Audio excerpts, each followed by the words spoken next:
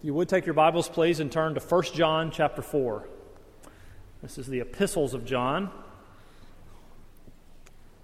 1 John 4. If you've been here the past couple of weeks, and if you haven't, I'll catch you up on what we've been talking about. This is the final Sunday of a 3-week series we're doing on love.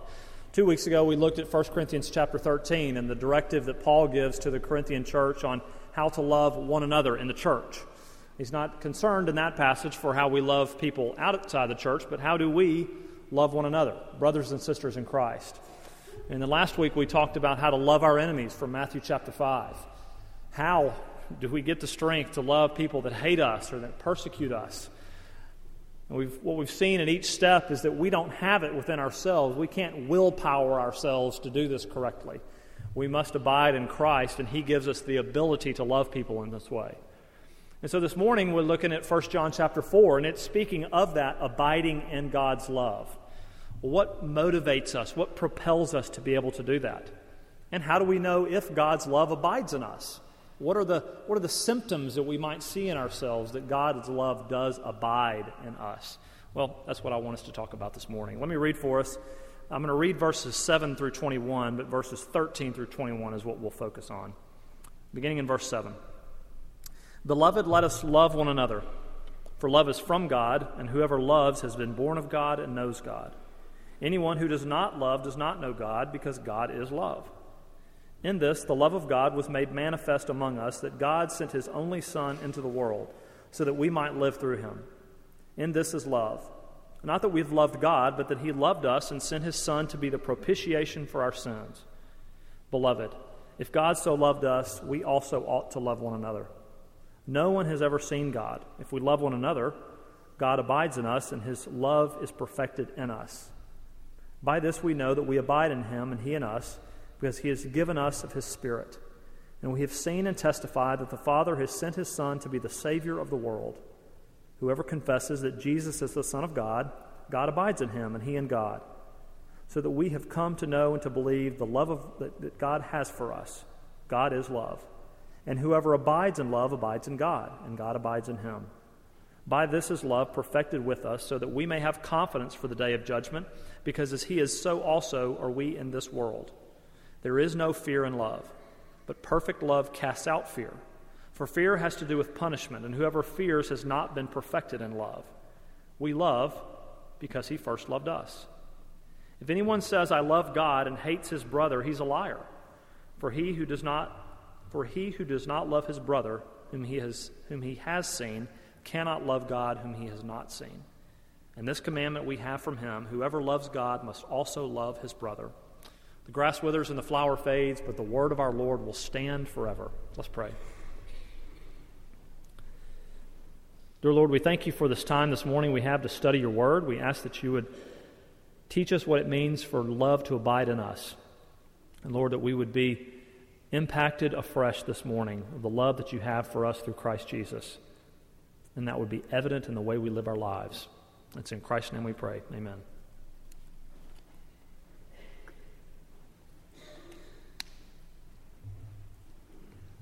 Bryan Chapell, in his book, Each for the Other, tells a story. It's a book on marriage. I highly recommend it to you. But he begins in his introduction. He tells a story that really illustrates the sacrificial love that Christ has for us. In his hometown, there's a river that runs through it. And on the banks of this river is a place that kids love to go and play. The river is a source of commerce for this town, and so often dredges have to come through and clean up the river, pull out all the sand and the silt that begins to accumulate. And so they take it out and they dump it onto the riverbank, and it makes these basically what looks like a sand dune.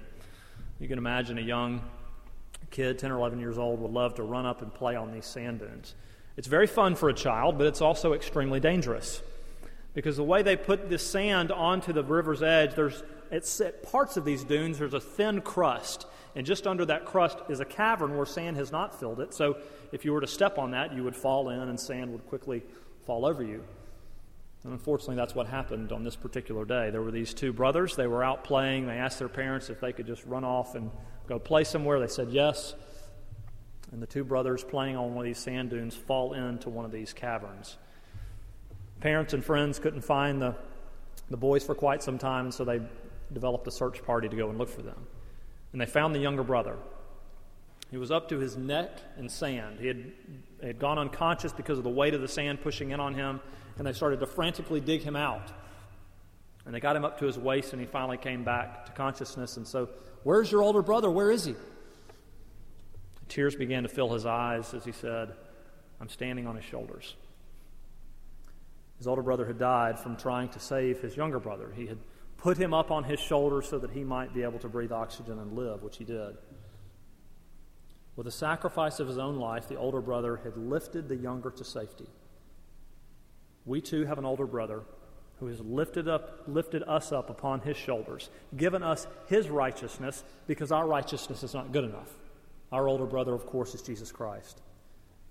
It's this love that the Apostle John says ought to propel us. It can't just leave us unaffected.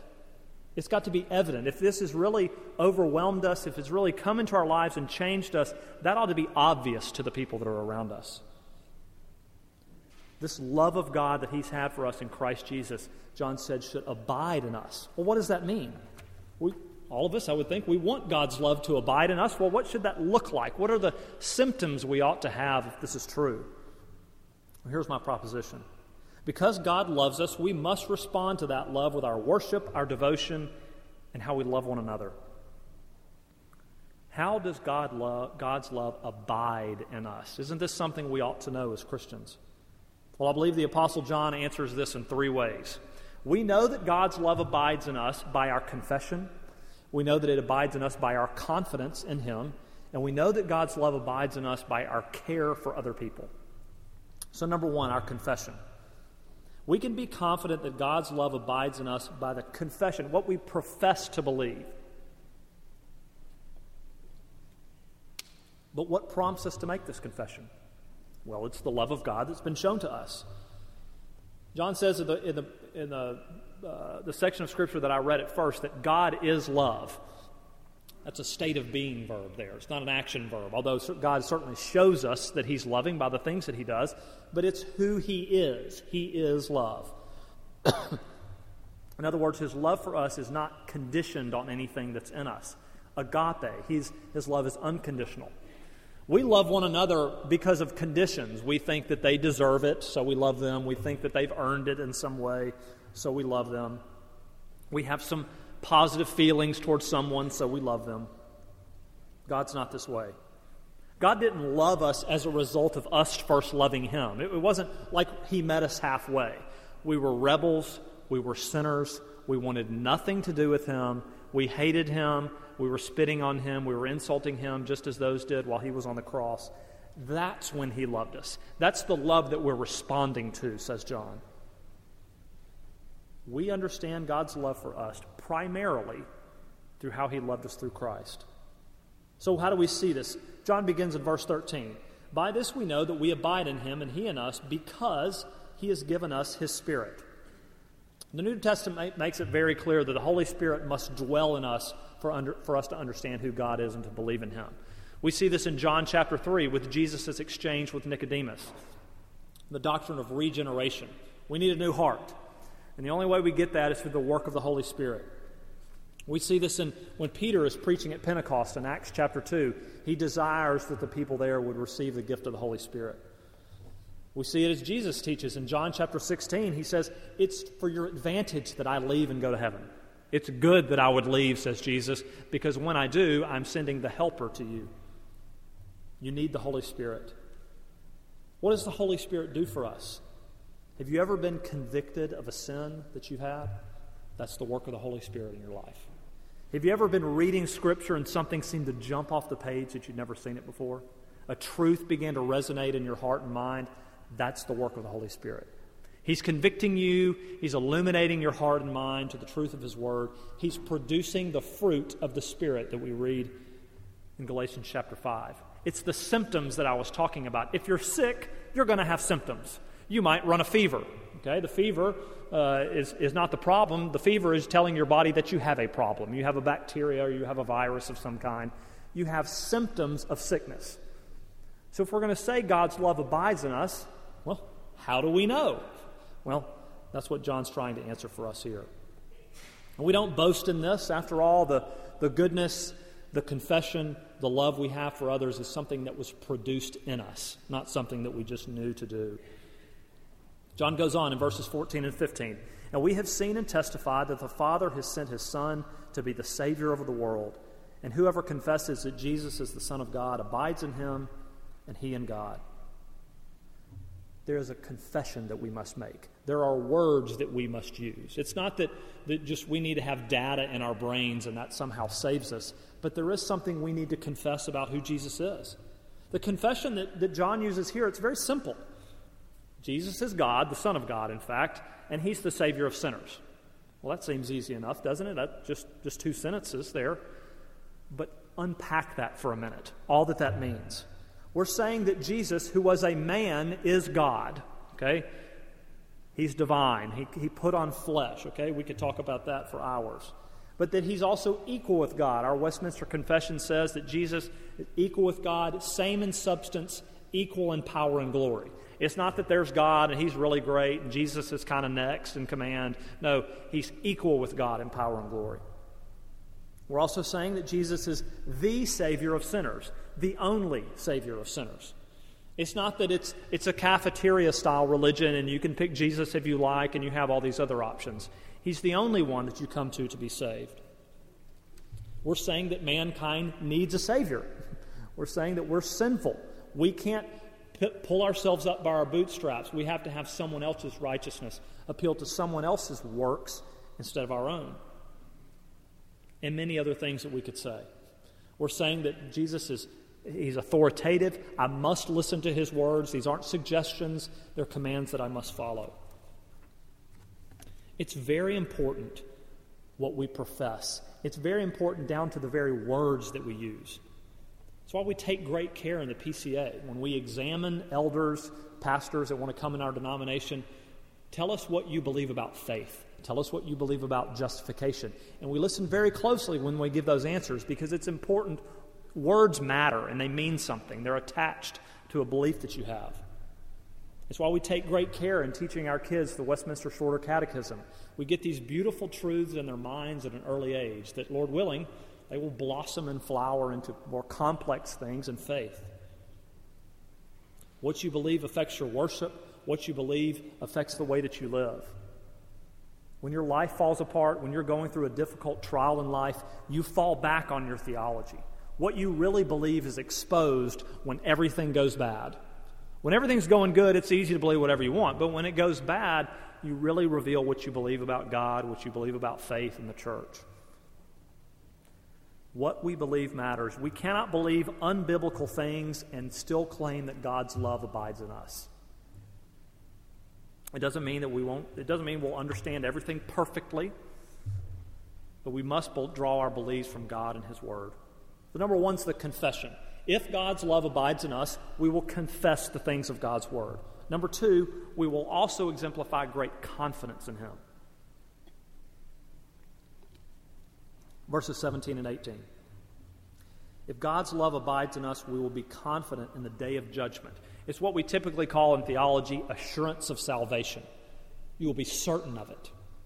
It's not that, well, it's likely that. No, you will be confident, completely sure of your salvation. God desires that we be confident in his promises. It's why he tells us in places such as Philippians chapter 1, verse 6, and I'm sure of this, says Paul, that he who began a good work in you will bring it to completion at the day of Christ Jesus. I'm sure of this, that he who began a good work in you will see it to the day of completion. Was there any mention in there of what you have to do? He will see you through to the day of completion. Who doesn't want this kind of assurance?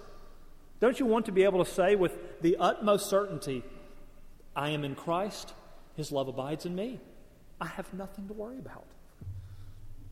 We look forward to the day when Christ returns because for believers in Jesus Christ, this is a most wonderful day. For those who do not know Christ, it is a most horrible day. This is the kind of fear that the Apostle John is talking about. He's not talking about a fear that you have day to day, that you're afraid about a job interview or a difficult decision that you're having to make. Those things are important.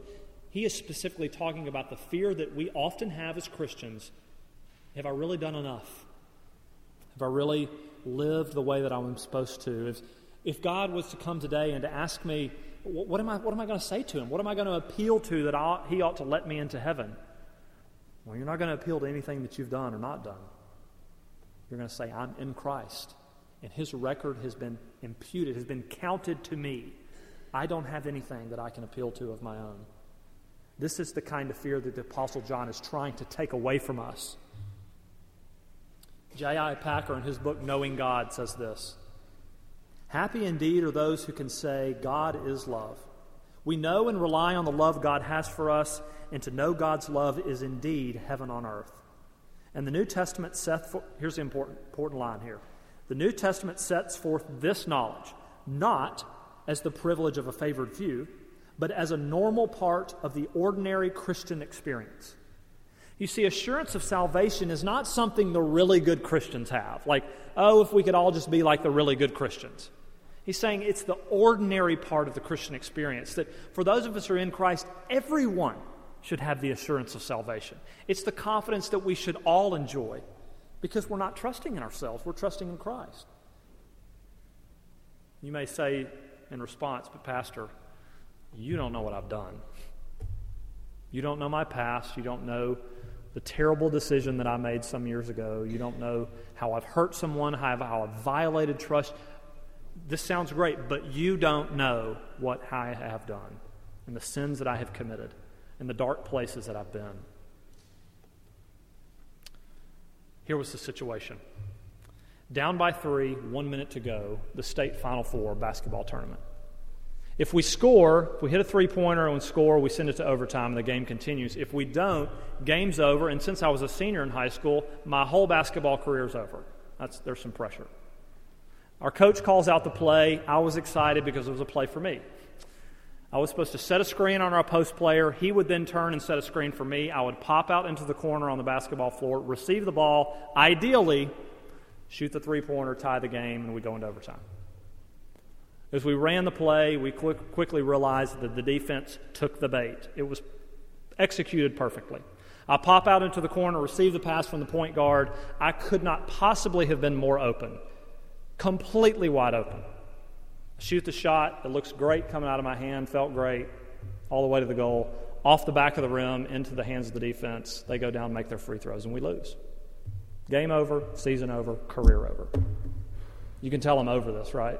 I've completely put this behind me that doesn't haunt me every day of my life. It was 15 years ago. Maybe one day in my dreams I'll actually make it and then I'll wake up. Anyway, I was devastated.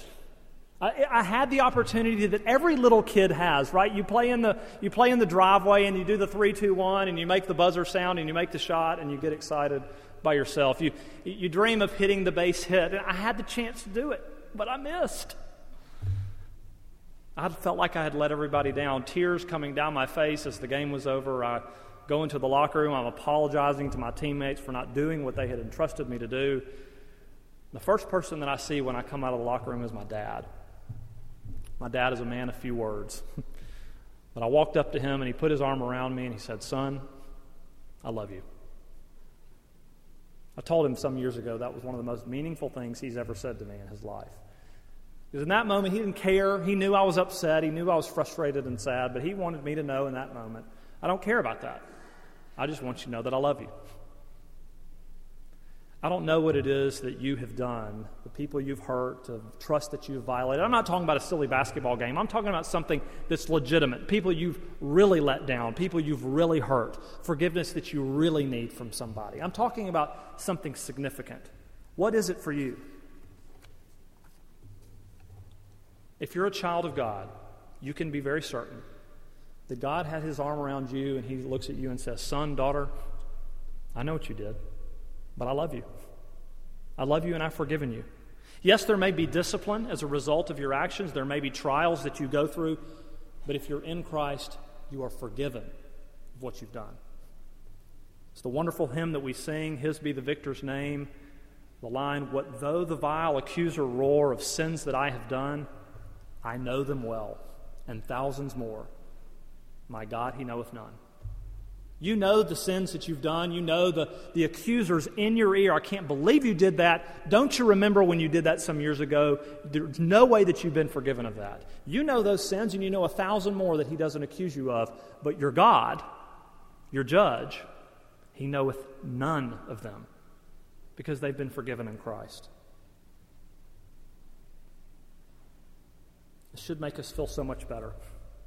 This should give us great encouragement, because God desires that we would have assurance of our salvation because of Christ. Our eternal destiny is secure. It's done. It's taken care of. It's been satisfied. But it's likely that there are some here today that you're not so sure about that. This sounds too good to be true. Well, do you believe that you're a sinner? And do you see that God is holy and just and he demands perfect obedience? Do you see that? And do you then realize that you can't be that? Do you see yourself as a sinner and you can't live up to the expectations? And maybe you've been told that it's about doing more and more and more and being better and better and better, but that just seems really exhausting. And maybe you desire this love and assurance that John speaks of, but you're just not sure how to get it and what to do. Well, John tells us. We first realize that we are sinners and we believe in Jesus as our Savior. We believe in him. Believe in the Lord Jesus Christ and you will be saved. We believe that he offers his life as a substitute for ours. He doesn't say, bring your righteousness and we'll see if it adds up. He says, your righteousness isn't going to cut it. So why don't you take my righteousness and you can count it as your own. You do not have to present your record to God because Christ offers his on your behalf. And upon this confession, you'll receive the gift of the Holy Spirit, and God's love will begin to abide in you. It will begin. It's not that one instance you have none of it, and the rest instance it's 100%. It's something that progresses as you understand more and more. And as a result, you'll have nothing to fear. Be confident not in your ability to grasp tightly to God, but in his ability to hold you near. Lastly, we know that God's love abides in us by our care for other people. When God's love begins to fill us and abide in us, it's going to be obvious to the people that are around us.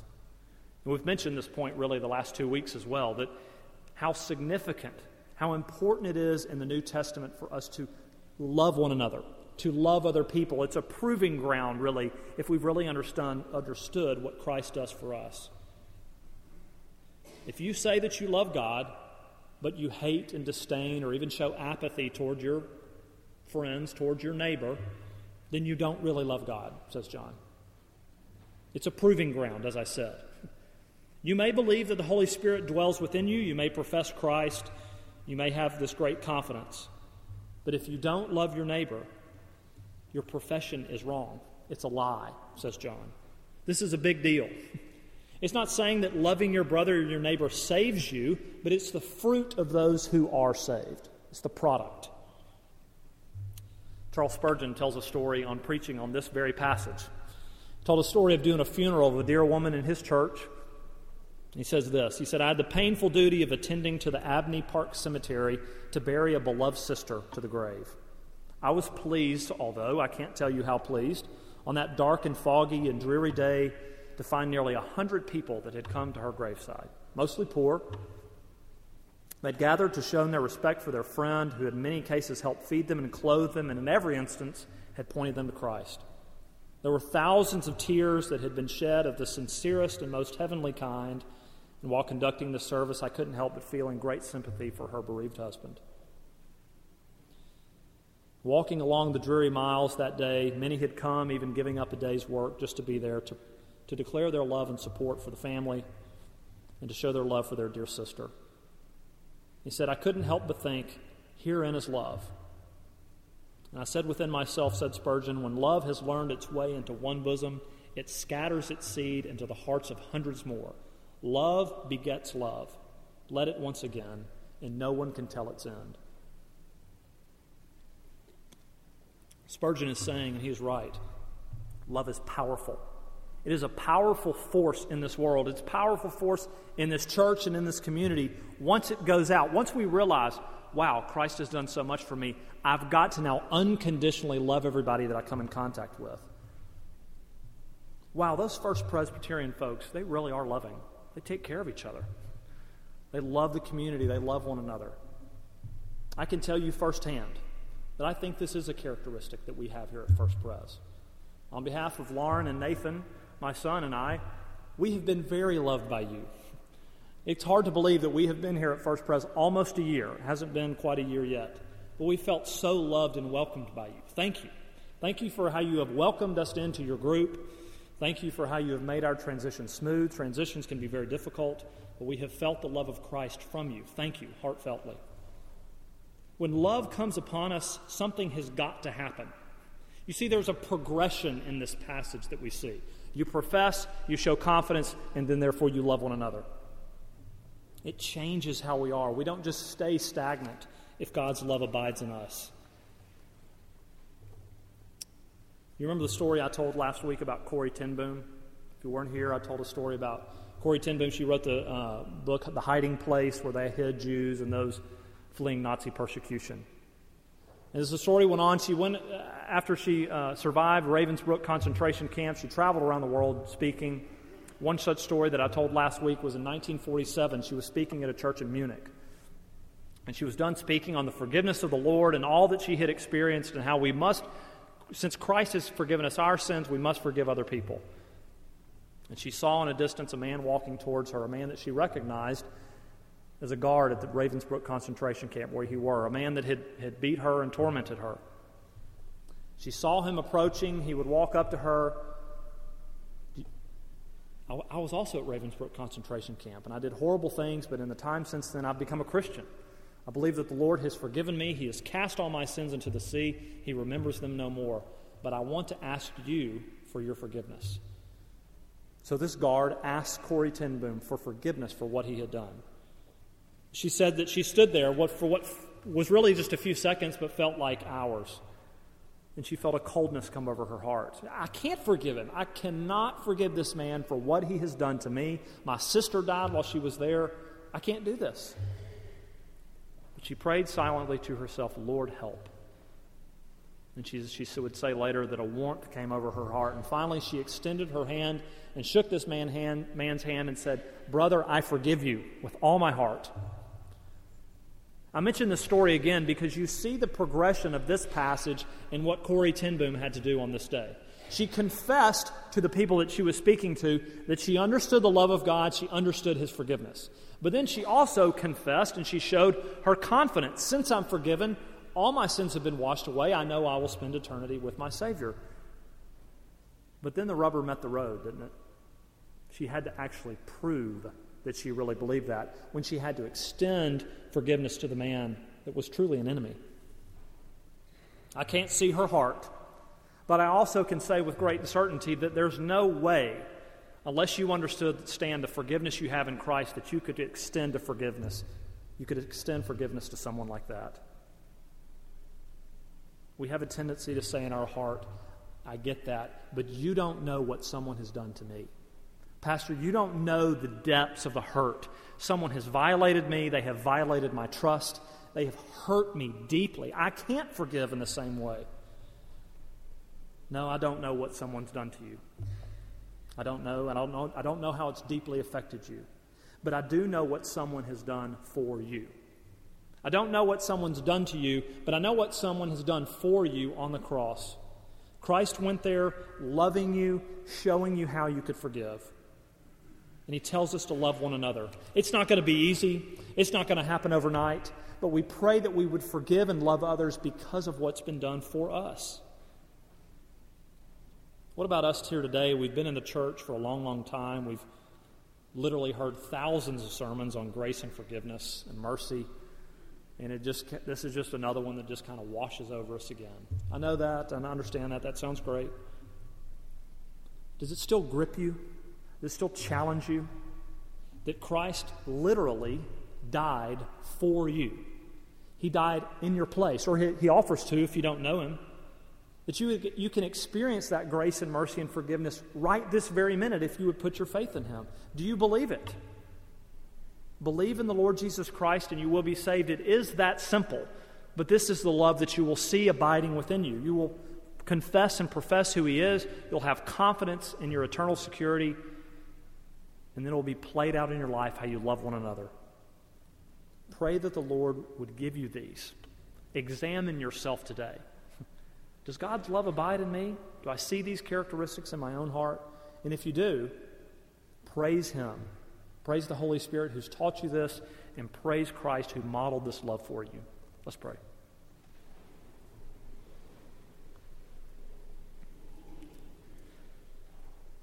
Dear Lord, we thank you so much for the love that you have given us in Christ. We did not deserve it, but you chose to give it to us anyway.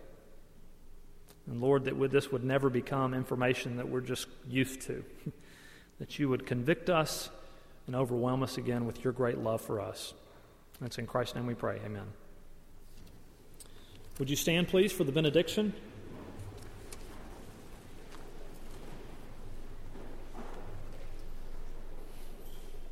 Now may the grace of the Lord Jesus Christ and the love of God and the fellowship of the Holy Spirit be with you all.